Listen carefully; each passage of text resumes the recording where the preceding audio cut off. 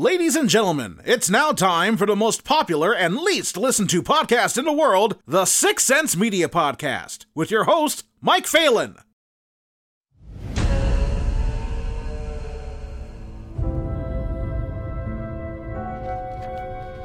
So, James, let's go over your defense.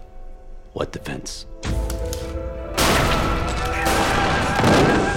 Quite the model citizen. Armed robbery, grand theft, assault, battery. Can someone tell me what the hell is going on? You are dead.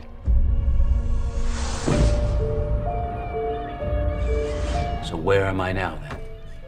Limbo. It's a neutral place between heaven and hell. There is no way that this lowlife's getting into heaven whilst I'm stuck here. When you die, you die. You're dead. End of story. That's it. Done. I trust you about as far as I can spit. You smell that? That's the smell of victory.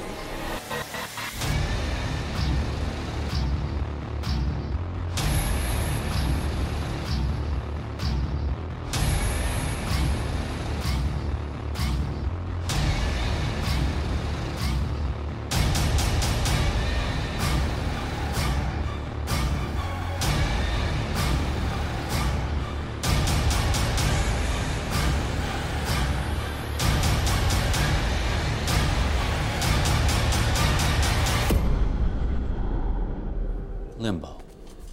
What is that? Closer to hell. It's more like Jersey.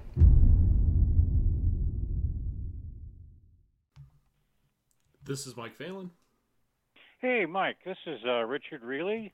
Hi, Richard. Sorry about that. I was on the phone with Lou, and I tried to merge the calls, but our software didn't seem to want to do it. It kept knocking the call off. I apologize about that. No. I'm sorry. My goodness. So, how's Lou doing? He's doing well. He said to say hi, because I figured it was you calling in. And yeah, he said hi, and he praised your performance and your look with horns in Limbo.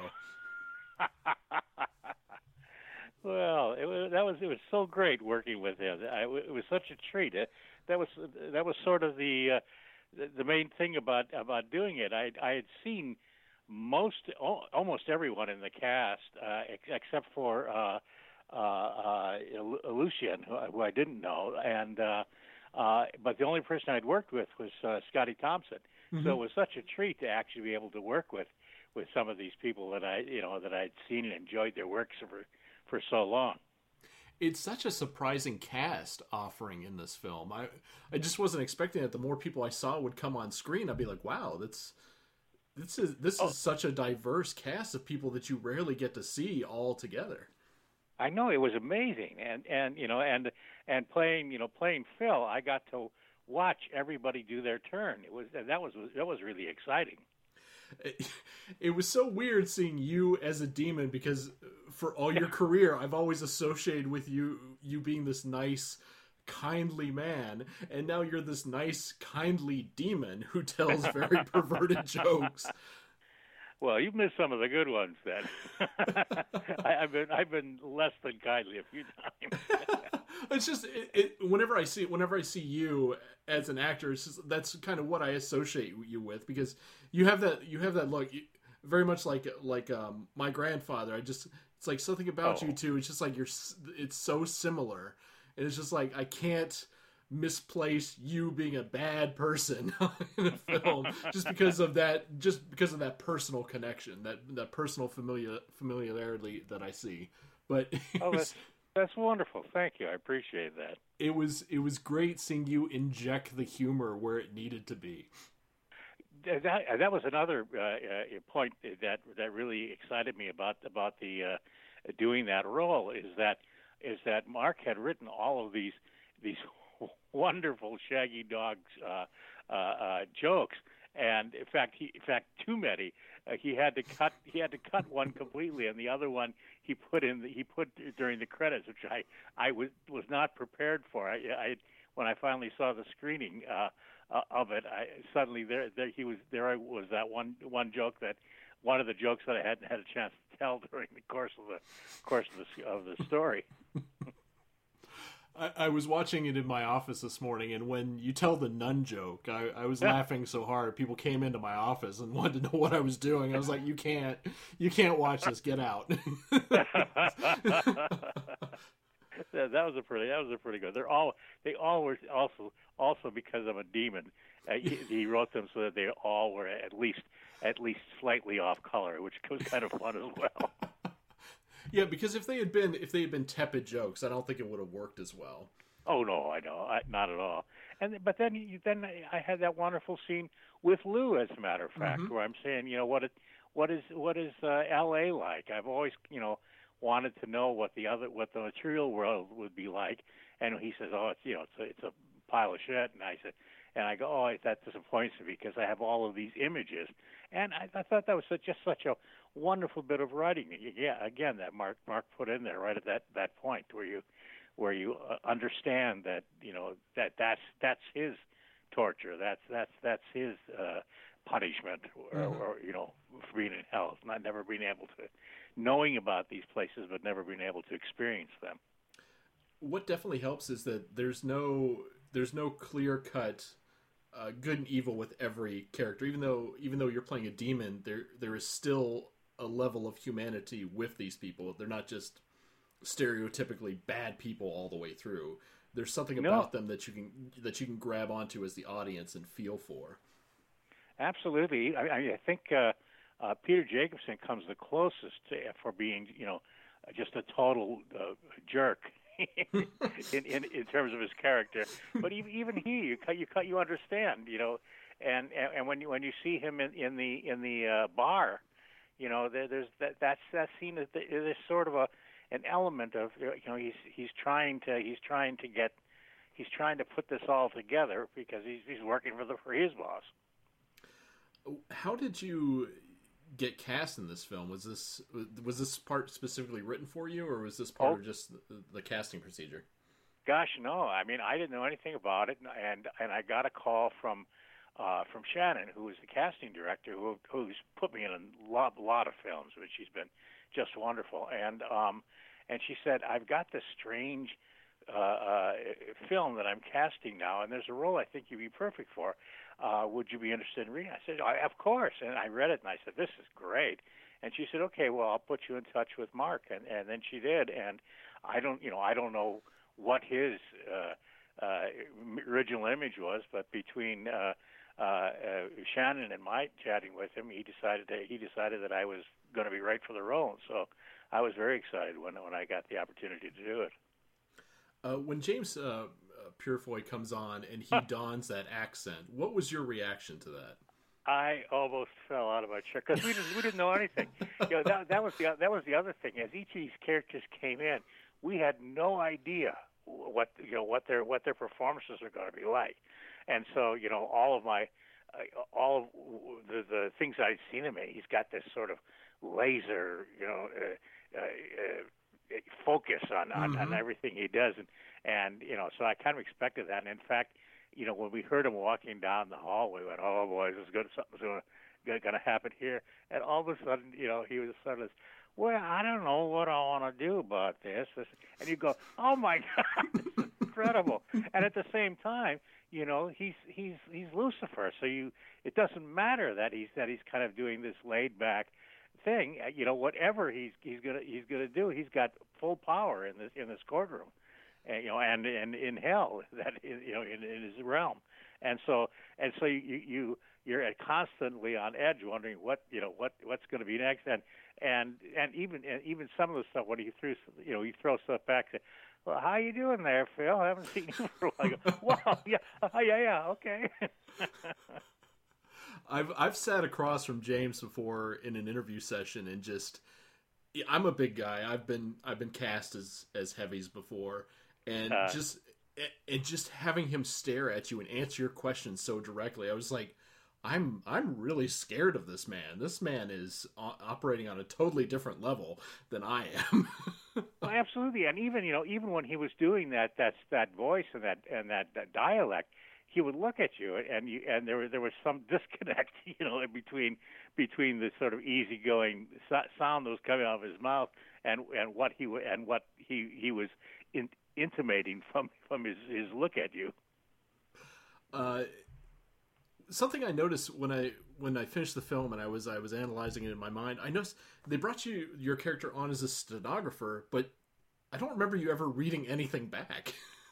I never there. I think there was one point where I was supposed to read something and I can't remember. They either it got cut or something else happens that I don't read it back.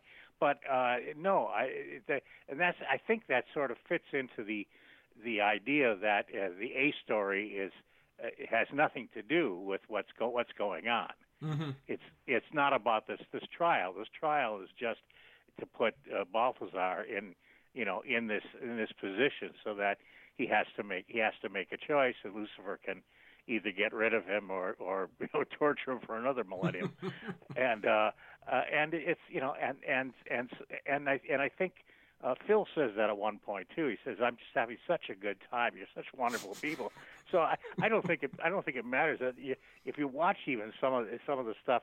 There's a point where I'm drinking and just kind of hitting something with one finger, and so I'm not sure how much is actually intended to be to be a record of what's going on at that point. I noticed that too. You just tap the same key like 5 or 6 times. Right. Well, and drinking Wormwood, which there's so much about how this is done, how it stays grounded and doesn't employ too much of the fantasy elements that make it so believable and so unique. Nothing went over the top, which I think was the best part. Because if you had come in heavy makeup and James had come in heavy makeup, I think it would have lost that touch it needed to make it palatable. Right, and they even comment on that. Oh, you're a demon. I thought demons were red and had tails and all that. And no, we're part of whatever this universe is. however you perceive us is how your perception, and what we really are may not actually be the same, be like that at all. Yeah, that's something that Terry Pratchett used to use in his books all the time, is the perception of death and demons and everything for mortals is just what they think they would look like. In reality, they're just god-awful. But humans can't accept that. Definitely, or couldn't view it and continue to exist. Yeah. What was your favorite scene, either that you were observing or you were a part of? What was your favorite part of this whole process of filming this? Well, I mean, all of it. Mainly, like I said, it was that my favorite part was as each person came in and kind of and seeing what their testimony was going to be and how they were going to present it and what their connection was to Jimmy and how the two lawyers were going to deal with it, and that was just so exciting. And then to have people like Peter come in and just be what's going on here? How come it's not done yet? I've got this, I want to talk to you. I'm not talking to you. You're just this. And then finally to see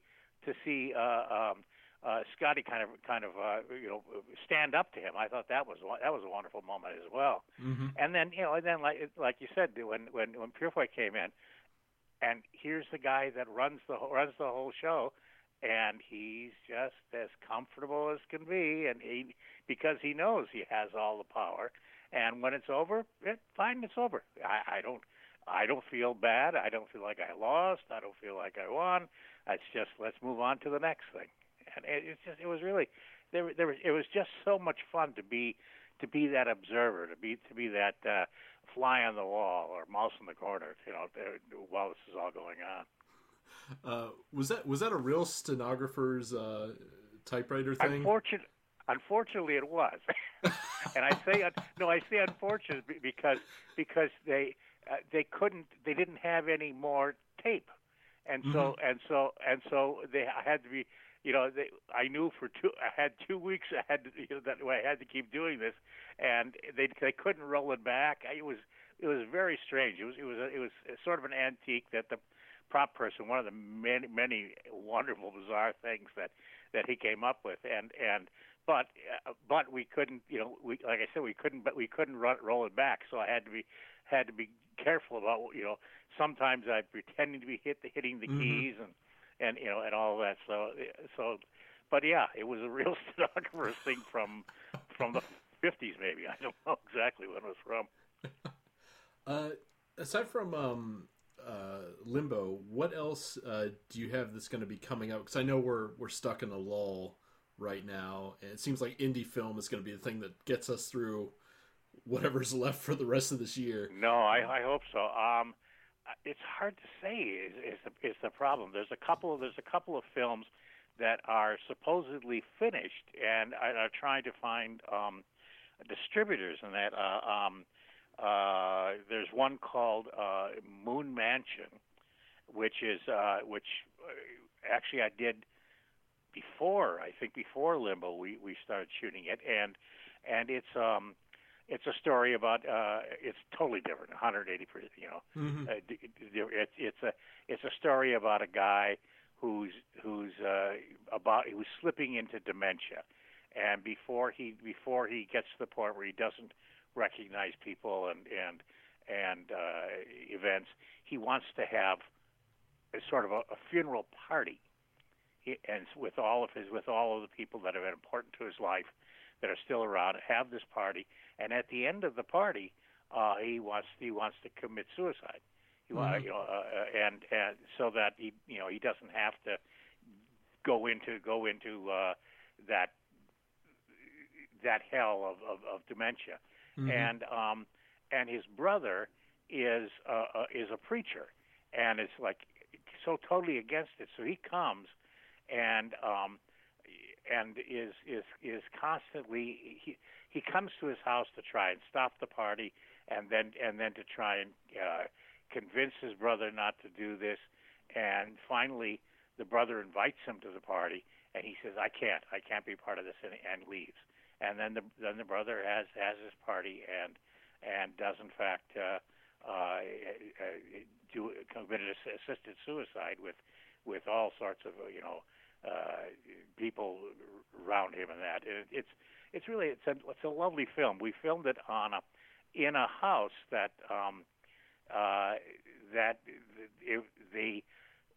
it was written for this house.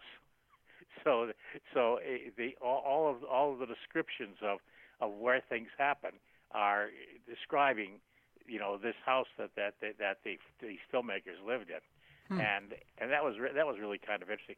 But it was a wonderful group of people. A couple of them I'd worked with before, and it was really kind of a special film to be part of. But it's taken, as many independents do, it's taken so long to finish it, and it looks like it's getting to the point now where they're putting it out to distributors. I did one much more recently called Marfa, which I don't know if you know about Marfa, but it's a little town in southwest Texas, and a million miles from anywhere, and it's become an art installation. There's a Pravda store there, but it's just an art installation. But it has actual Pravda merchandise there, and people come and visit it and see it. But it's also famous for what they call the Marfa lights. At night, these strange lights can be seen on the horizon, and sometimes almost seem to be go right through the town. And that much is true.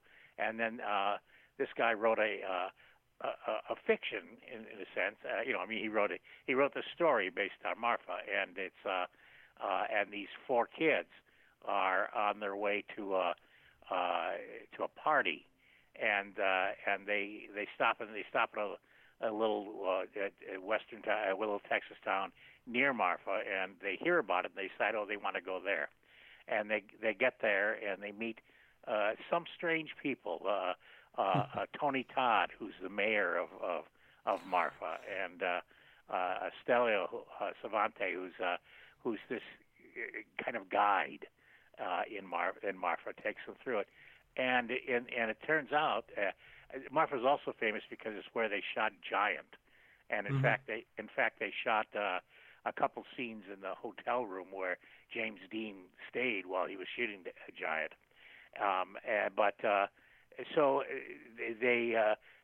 the kids get there and things, they see the lights and everything seems a little strange, and then they realize that they've been killed in a car crash.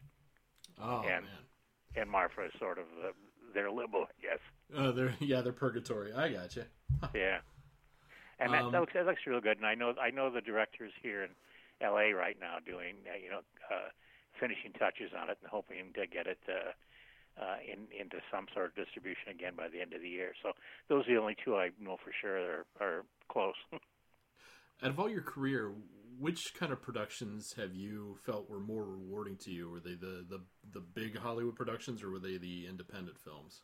Well, it was both. It was very interesting because when I came out here in '89, and for the first year or so, I was doing what would be considered big Hollywood productions. I mean, I did The Fugitive, Fried Green Tomatoes, Free Willy, Of Mice and Men, and that was all wonderful and exciting, and I loved it.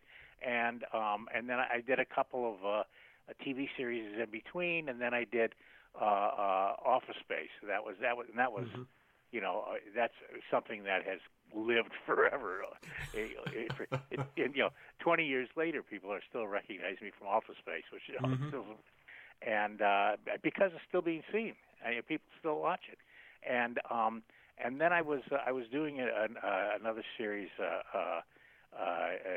Grounded for Life, and during the hiatus, I was in New York doing a play, and they decided that they wouldn't need my character as a regular anymore, and that was fine. They said, well, we may bring you back, for recurring stuff, but you aren't going to be regular. And I said, okay. And so then I talked to my agent. I said, look, when I go to the theater, to the movies, I always like to see the independent films. I'm gravitated to them because there's something there's a certain passion behind them. They've been somebody's something that somebody has worked on to get made, and is there any chance that you can look into doing? Because I had never had a audition for any of these independent films, mm-hmm.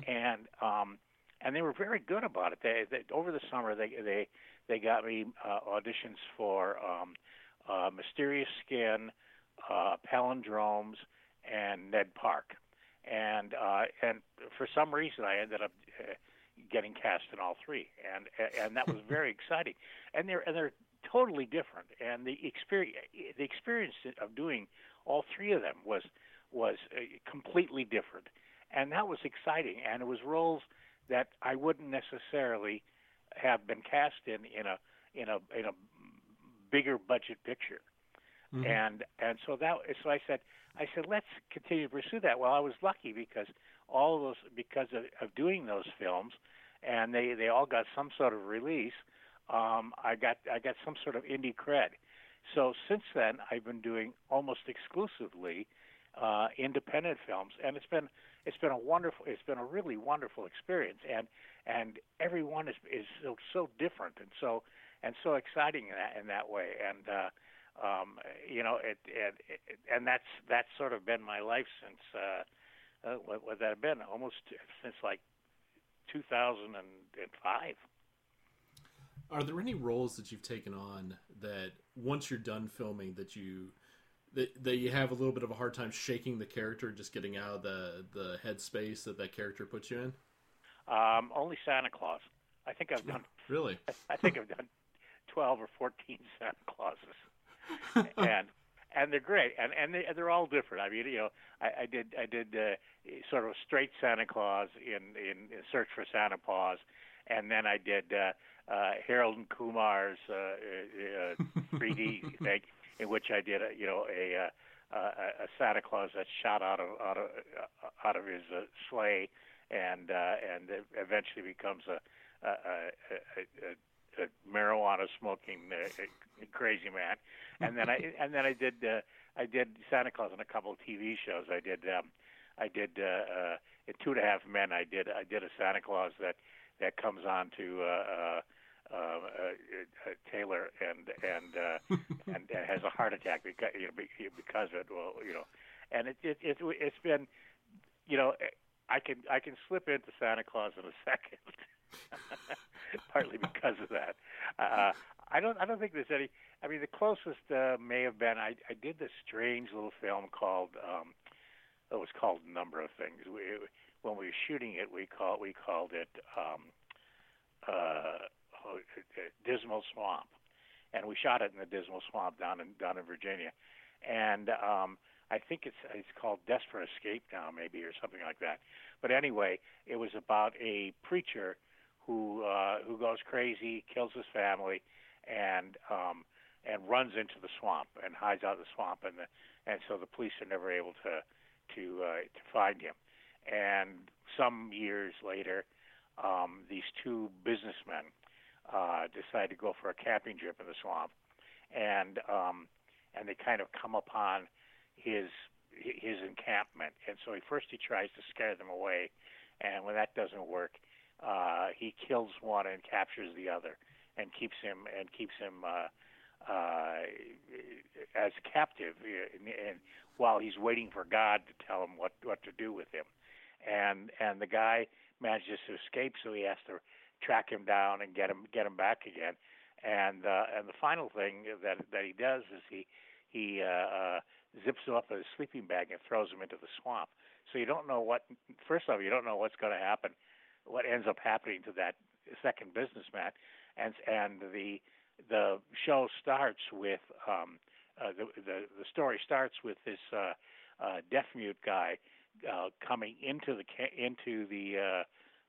swamp area, into the park area, and so he shows this card to the ranger, and the ranger says, "Oh," and gives him a map and tries to explain to him how to do it, and the guy's says thank you, essentially, and walks out. And the last shot you see after the guy's been thrown into the swamp is this deaf-mute guy from behind, leaving the park and waving at the ranger as he goes by, and then the camera comes around the other side, and it's the preacher in that guy's clothes. Wow. Yeah. I haven't heard of that, which is odd because I was a horror genre guy for a while, so I'm surprised I haven't heard about that. Maybe I'm just not thinking of the right name for it. If it's gone under so many different names, I'll have to look. Yeah, that's the thing. It kept changing. It had a very brief theatrical release. I mean, a week or so, and then it was on DVD for a while. And again, I don't even remember under which name, but it was an interesting experience. I've been doing this film, the Ransom of Red Chief on the Universal lot, and the guy who was the head gaffer, I used to end up having lunch with him a bunch of times, and his name is Brown. I can't remember his first name. It's terrible. And he moved back to Virginia, where he was from, and he was doing a lot of shooting there. He did Last of the Mohicans, and he did I can't remember a Terry Malick film that was shot there. And anyway, so I get this call from him, and he said I've written this script, and we don't have much money, but I'd love it if you would read it, and if you'd be interested, let me know. And it was great. It's a really wonderfully written script, and he got all his crew from that he had it on these bigger films, and we went into the swamp and shot it. It was amazing. Speaking of the lasting power of Office Space, do you consider it a good thing or a bad thing? Just how it's ingrained in pop culture. I think it's a good thing. I was surprised. It was a terrific experience. I mean, right from the casting. The casting was hilarious. I think I went in 3 or 4 times. First time I went in, I read for both the psychiatrist and Tom Smigowski, and then after that, I was just reading for Tom, and Mike is a delight to go in and meet and audition with him, and so finally when he put the cast together, a big part of that was that he wanted people that would like to hang out together for a month, as much as anything else, and so we went down to Austin, and we had 29 days of shooting down in Austin, and he was great. He couldn't have been a better host, and the shooting experience was wonderful. I mean, it was such a terrific group of people, and shooting with Mike, and Mike kept everything moving and fun, and everything was great about it. So I was in New York doing a play when it got released. So I just went to see it on my day off in the afternoon, and I thought it turned out terrific. And so I went to my cast and I said, look, next week on our day off, we ought to go see this movie because it really turned out well. I'm very proud of it, and it was gone. It had disappeared, and so I was doing. I came back to L.A. and I was doing a Fox show, and I ran into Mike at the upfronts for Fox shows, and I said, strangest thing has happened in the last couple of weeks. People have been stopping me on the street and quoting to me from Office Space.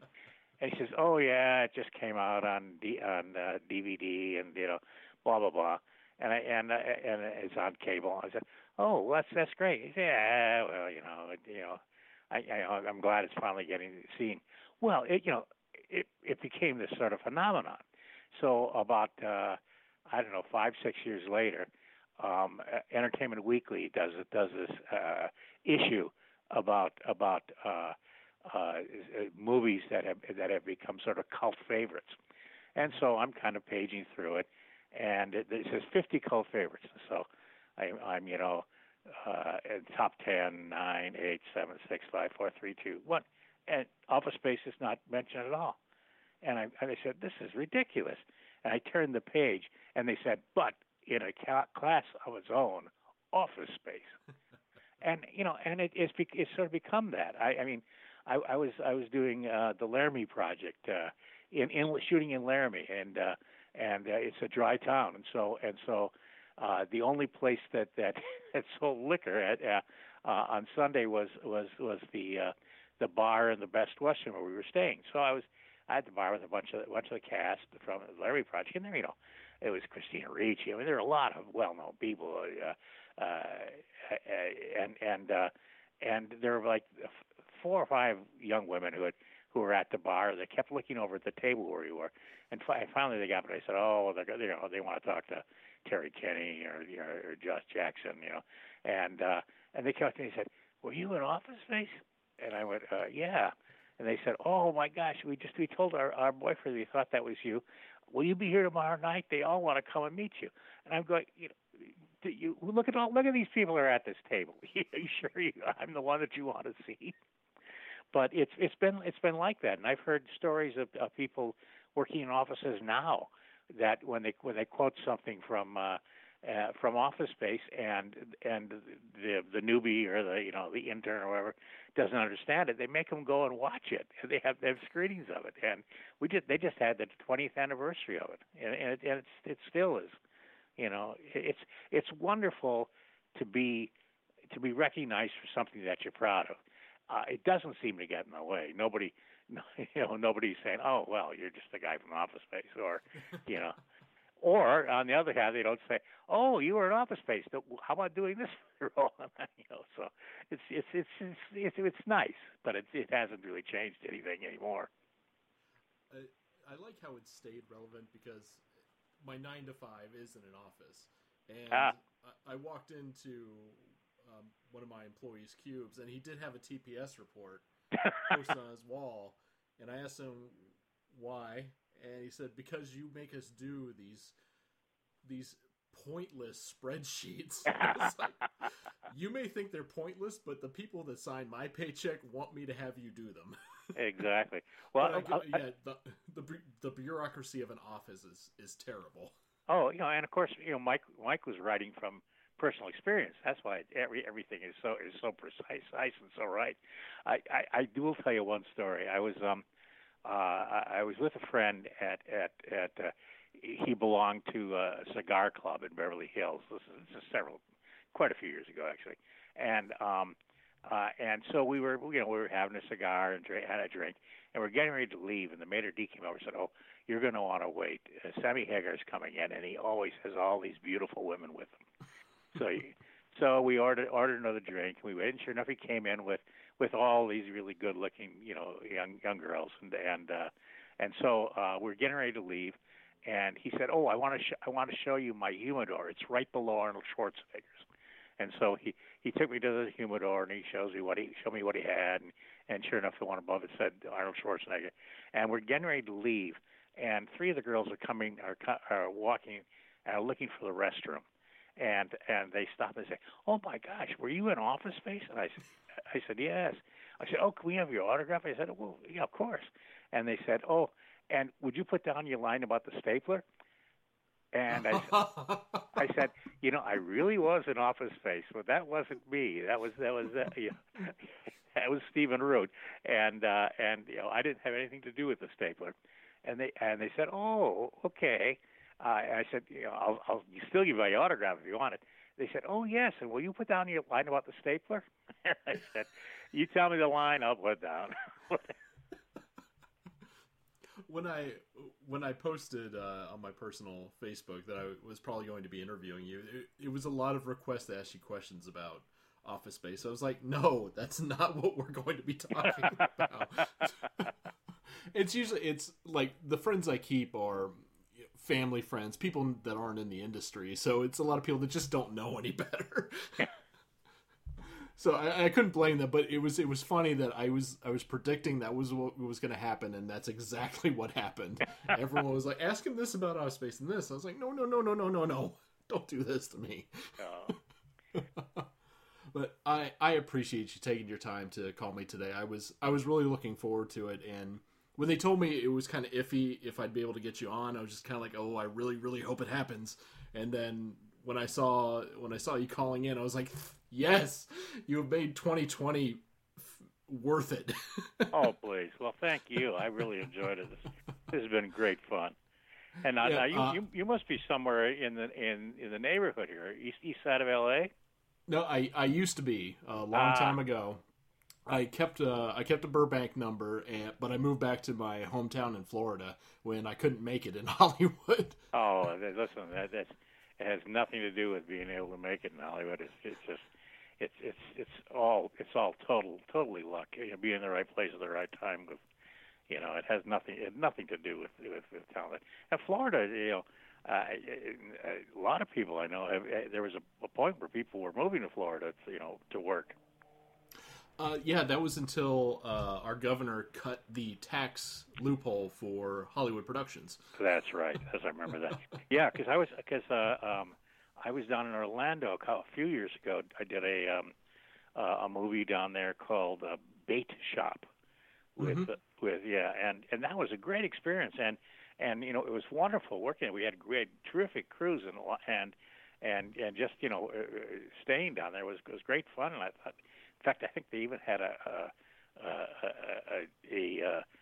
rocket took off while we were there. Yeah, it's very common. I'm on the Tampa side of the state, and you can see the rockets from here.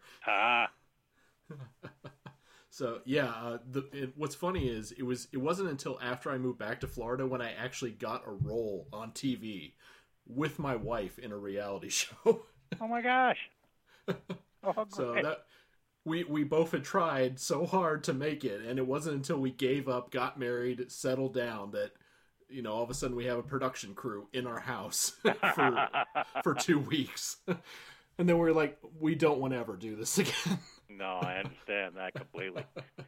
I had a location person come in and look at my apartment. I didn't even want to let her to come into the apartment, but evidently it was because it's right on the street. They thought they could shoot whatever they were shoot. I can't even remember. I think it was for bones, as a matter of fact. And I made sure they wouldn't like it. Oh yeah, that it's such a weird feeling of an invasion. Yeah, and especially when they have to shoot and you're not needed. You're like, you can't hang around, so you just gotta trust that everyone's not gonna touch your stuff. Oh God, really? And I came back and the I think it was the director was sitting on my couch with his feet on my coffee table playing my Xbox. Oh geez. And I was like, dude. Oh my gosh. But I mean, I'm grateful for it. It was beneficial to us. We got a brand new front yard out of it. We got on A&E for a day. Oh, good. And it was fun. It didn't open any doors, but it was at least we got that little piece of what we had sought for so long. Yeah. So yeah, that's my story, and I really appreciate getting to talk to you today. It's been great, and I hope when I see another one of your projects, I have the chance to talk to you again about it. Absolutely, I love it, Mike. Thank you. All right, thank you. You have yourself a good night, and stay well. You too. Take care. Thank you. Bye-bye. Bye-bye. You've been listening to the Sixth Sense Media Podcast. You can find more of our celebrity interviews and roundtable discussions on iTunes, Podbean, and SoundCloud. Be sure to check out our movie, TV, and video game coverage at sixthsense.com and fanbolt.com.